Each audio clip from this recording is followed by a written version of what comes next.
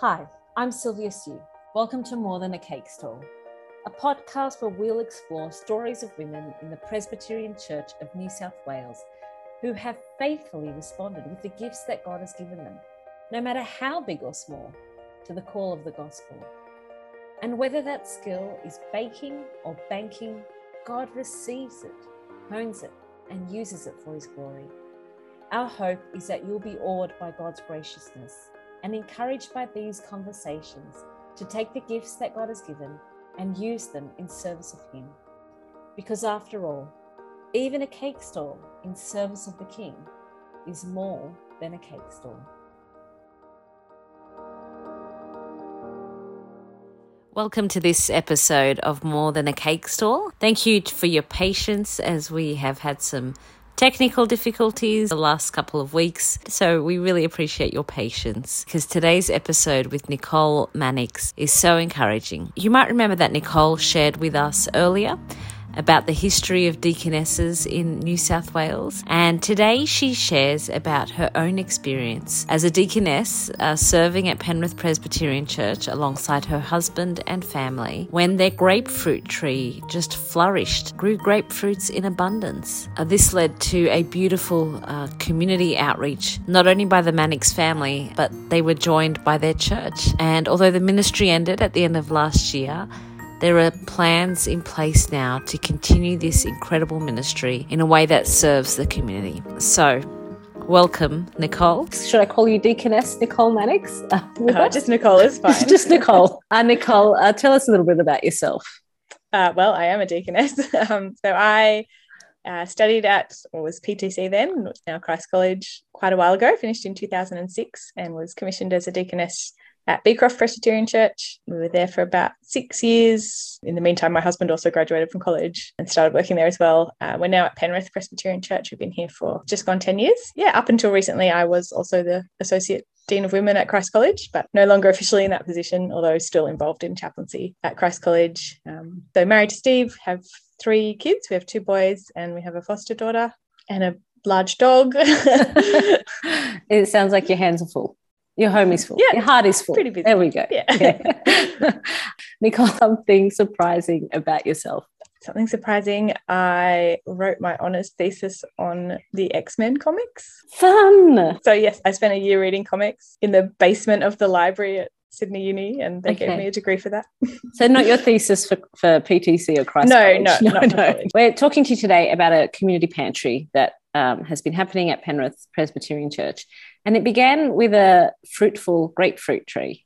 How did that start a pantry? So we have a grapefruit tree in our backyard. I got very excited when we moved in here. I went, oh, a lemon tree. And then I went, oh, a grapefruit tree, because I don't like grapefruit. It's just a very productive tree. We get lots and lots of grapefruits. So we just started putting them in a box at the mailbox and said, feel free to take them. And people generally did. And then after a while, I thought, it's lockdown. We have a lot of labourers and people like that in the area who just didn't have any work during lockdown. So we started putting other food in there as well. We thought, we seem to have a lot of pasta. We don't really need this bag of pasta. We'll put that there. So yeah, just started putting food out with a little note saying, take what you need. And it always all went, but I noticed nobody ever took the whole lot. So people only ever took couple of things each. They were very respectful, I guess is the word. And after a while, but I thought there's obviously a need for it. So after a while, I kind of thought maybe we should do this in a more formal way. Yeah. Okay. And so then you went and bought a whole bunch of groceries and set it up at church yourself, or did you get people involved in the vision? What did you do next? So I chatted to, I think, the Abbotsford Presbyterian, who were also doing it, and got some ideas of how theirs was working. Yeah. I went to session and said, this is what I'd like to do. They were very supportive.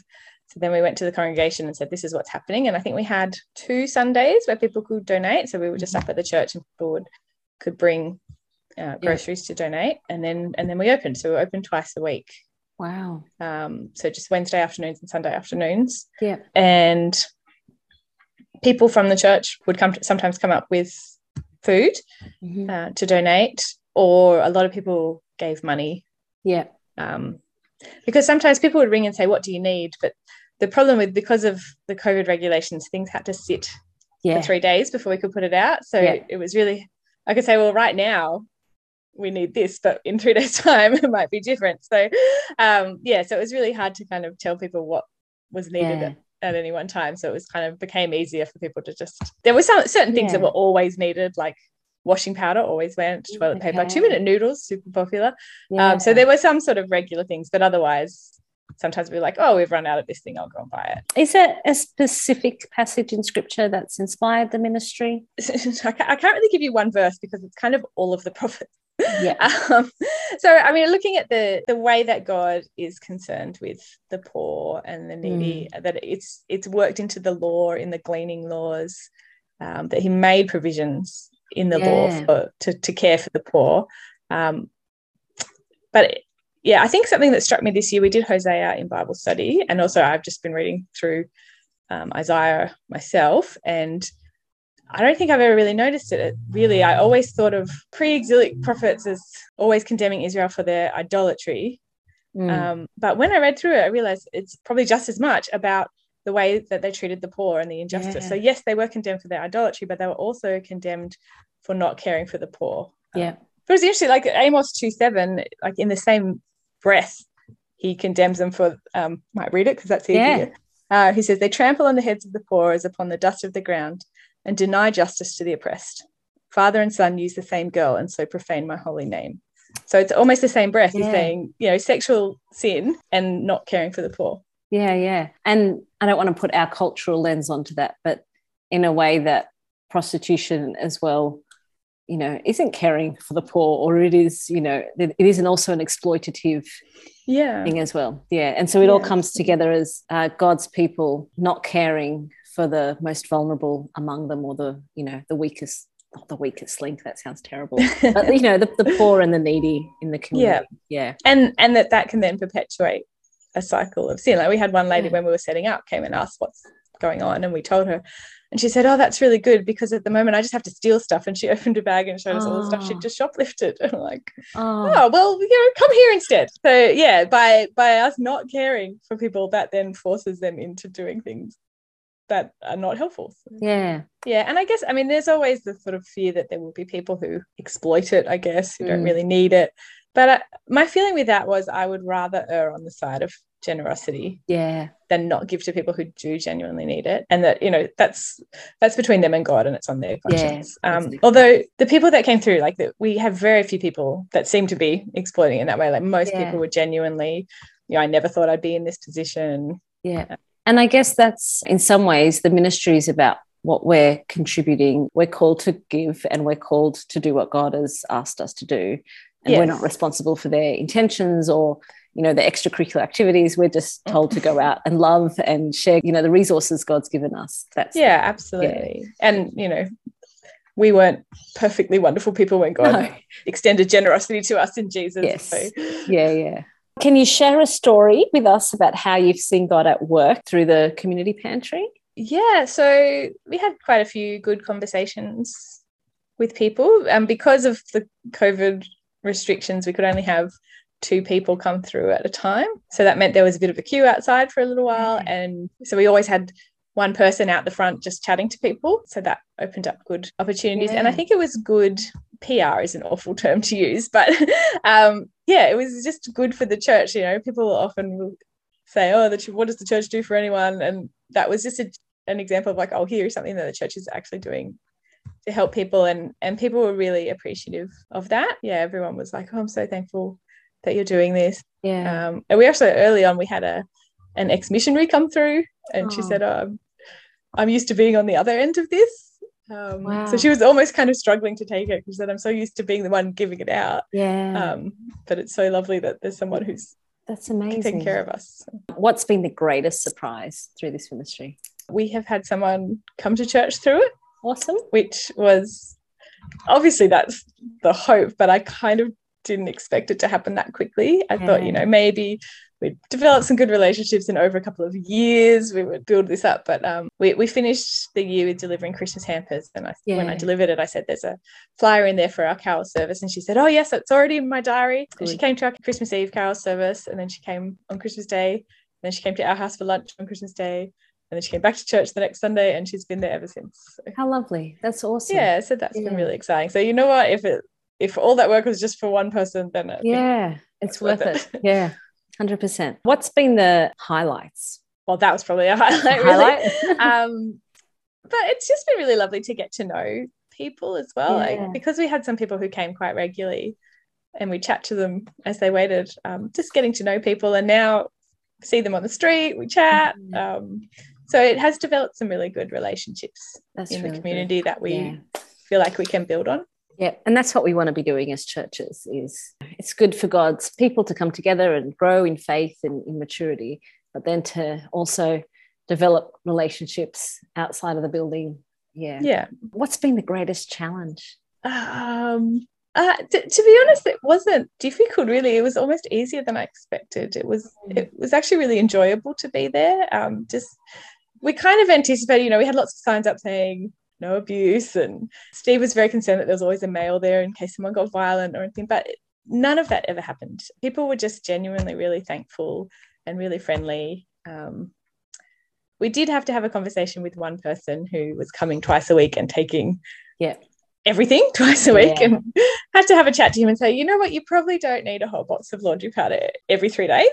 That was kind of difficult in that it was hard to do, but he took it really well, and it was all fine. Okay. Those conversations are unpleasant, but I think also helpful, because it helps to affirm for you what is the purpose of this ministry, why are we doing it. So you were commissioned as a deaconess in 2007. And we know that deacons were established in the book of Acts because there were widows in need, and so apostles were busy and they went, okay, we're going to create a deacon's court, or we're calling it a deacon's court today, but we're going to create some deacons, and they're going to go out and distribute food to the widows and the needy in the Greek community, the Greek widows. Yeah. So I think there's a beautiful connection there. Do you see any relation to that commissioning?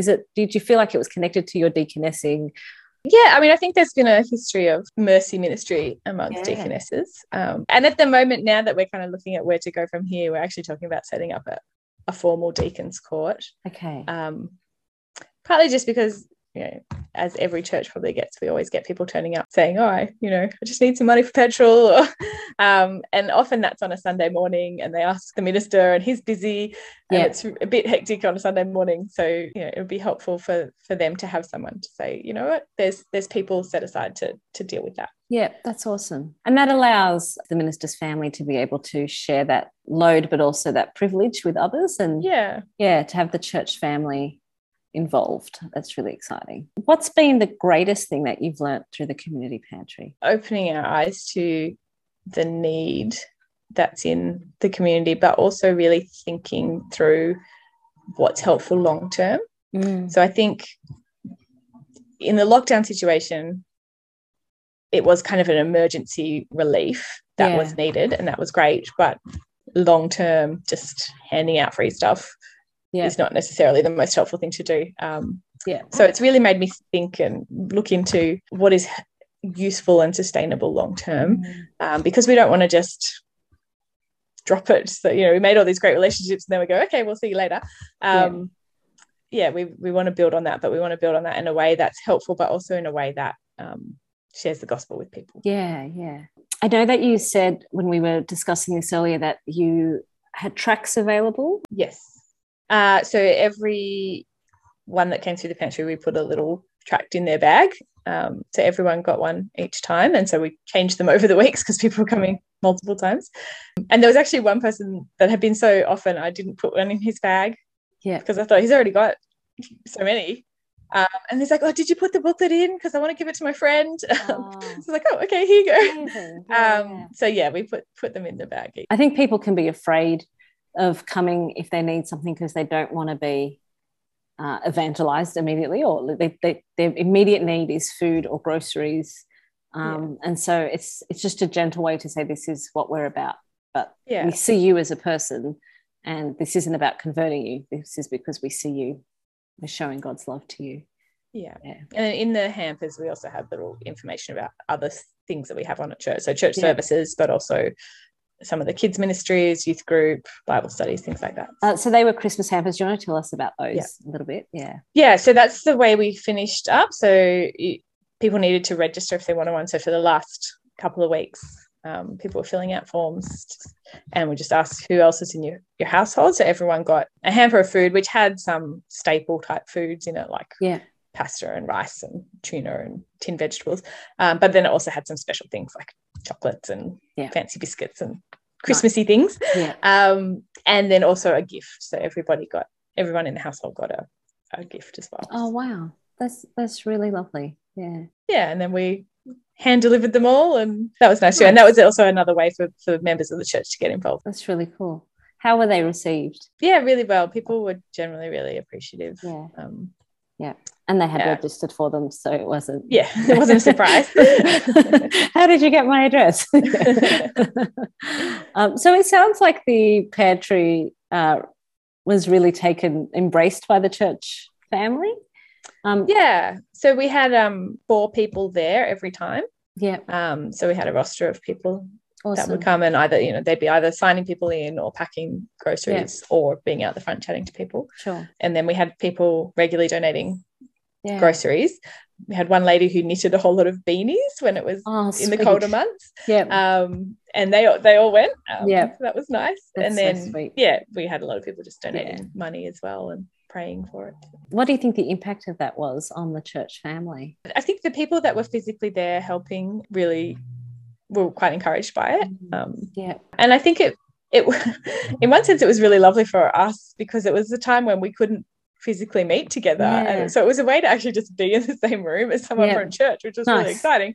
So it was really nice to be able to be working together, because I think that's what people really missed. Like I had one lady before we started it, when I was kind of in the process of thinking about it, I spoke to her and she said, I just feel really lost because I'm used to doing stuff at church. I'm used to being involved in all these ministries, and I'm just sitting at home. So I think it was really good for the congregation to have something that they felt they could contribute to and do ministry in a time when they couldn't do the ministries that they were normally involved in. Because lockdown really has a significant impact on church members who miss a PWA group, or their Bible study groups have gone on Zoom and they're not great at connecting that way. And so to continue in fellowship, but to also have a purpose together, a shared purpose, is I think really bonding for a church, and a really special way that you guys were able to do that. That's really lovely. So the pantry was just a temporary measure, as we've discussed. The session is going to appoint a deacon's court. Is there any other next steps for you guys in reaching out to the community? So we actually had a meeting 2 days ago about that, of where we want to go from here. We've got lots of ideas. One of the things that I just recently read, Generous Justice by Timothy Keller, and it has this kind of division. I mean, it's not just Keller, it's a common thing, but it's division between sort of relief and then development. So we really want to focus on how do we get people to a point of not needing the relief. So there will always be emergencies, and there will always be people who just need some food right now. I mean, we had one person who came to the pantry who was literally shaking because he was so hungry. So in that case, you don't go, well, how can I help you write a resume or something? You just need food and you need it now. But we want to really think about how we can get people can get the ministry to that next step of actually helping people long term to get out of that situation of need. So we're looking at still having some kind of food ministry, but not to the same extent as it was. But also possibly just having a drop-in centre regularly, so people can just come and chat. Things like helping with school supplies.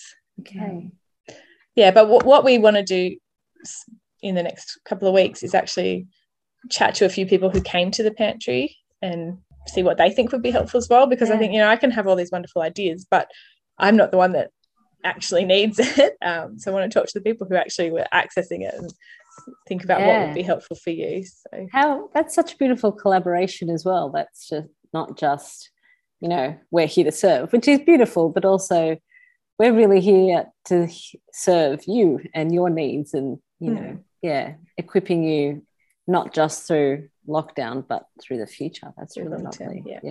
Would you have any advice to give to somebody who maybe wanted to start a justice or mercy ministry in their church? I think go ahead and do it. I think it's something that's really on God's heart. Just, I said before I couldn't give you a single verse because it's just all through the whole Bible.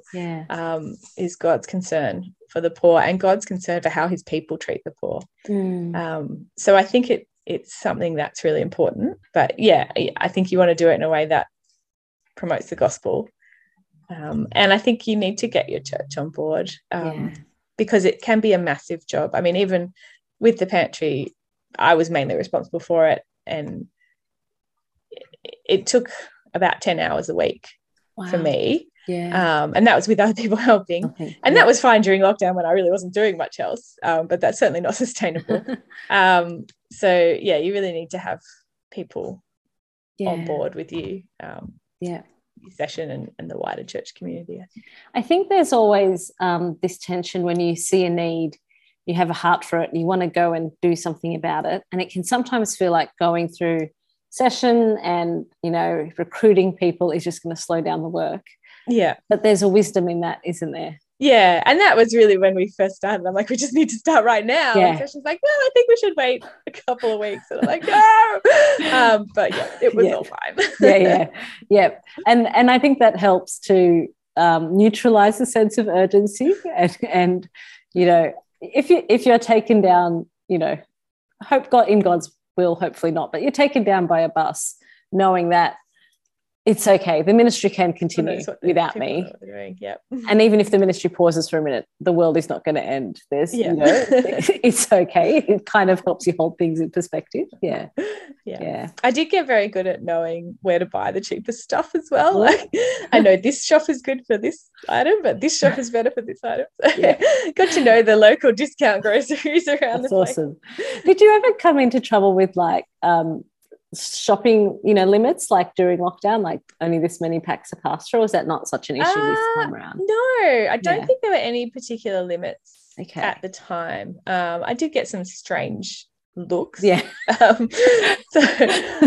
people were just like, why are you buying like 100 packs of coffee? So often I would explain what it's for, which created opportunities in itself. Awesome. That, and have chats in the grocery line about this is why I'm buying all this stuff. I during lockdown, I asked the lady who runs the community pantry near us, what would you like? And she said, we need dolmio and frozen veggies. So I had $150 worth of dolmio jars and frozen veggies.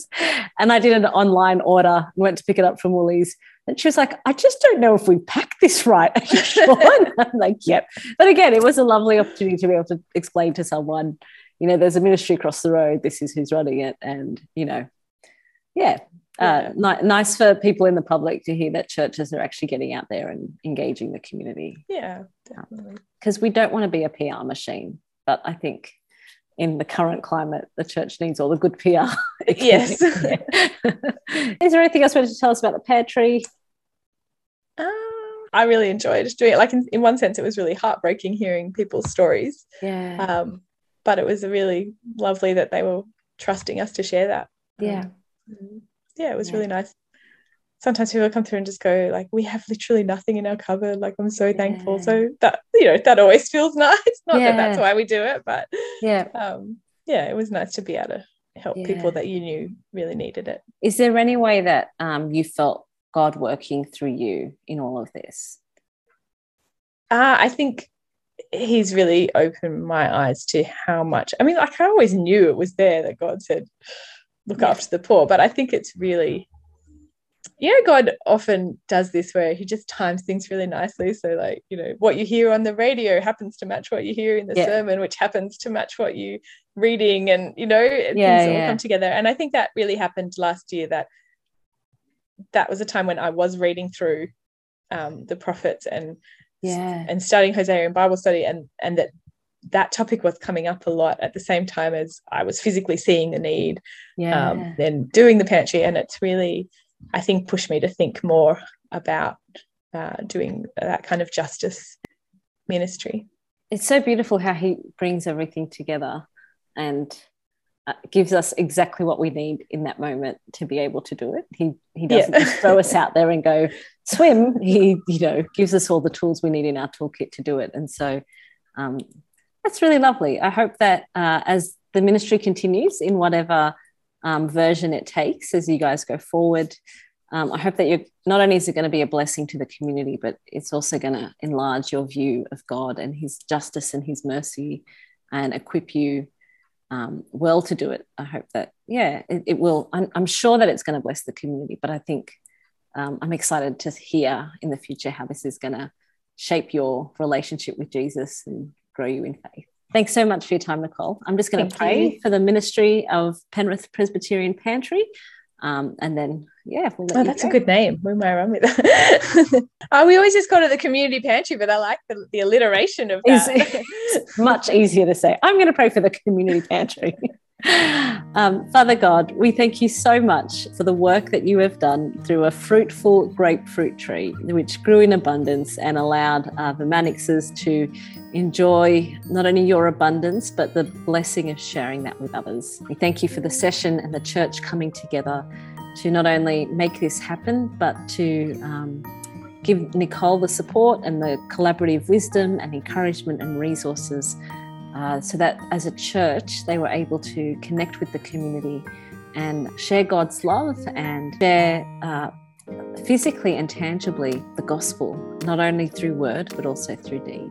So we ask that you continue to bless Penrith Presbyterian Church with momentum and open eyes to see the needy and the poor and those who are usually unseen in our community, that they will live out your call, that they will demonstrate their faith and they will demonstrate your kindness as they serve you by serving their community. We ask that you hold Nicole and the church in your hands going forward, that all their works that you have already laid out for them to do will be done with joy and kind-heartedness, bringing glory to your name. Amen. Amen. Thanks for joining us for this episode of More Than a Cake Stall. In our next episode, we're joined by Karen Cumberledge. Karen was trained as a doctor, has served in youth mental health, as a kids ministry worker in her church, and as a chaplain in juvenile justice. She's led an incredible life of service to the Lord in both paid ministry and in the secular world. It's an exciting story of God's faithfulness, provision, and guidance. We hope you'll join us.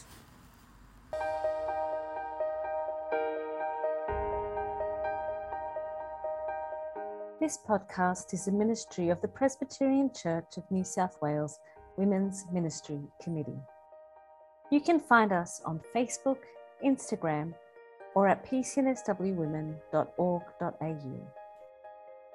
If you've enjoyed this podcast, we ask that you share it with your friends so that they too will be encouraged by these conversations to take the gifts that God has given them and use them in service of Him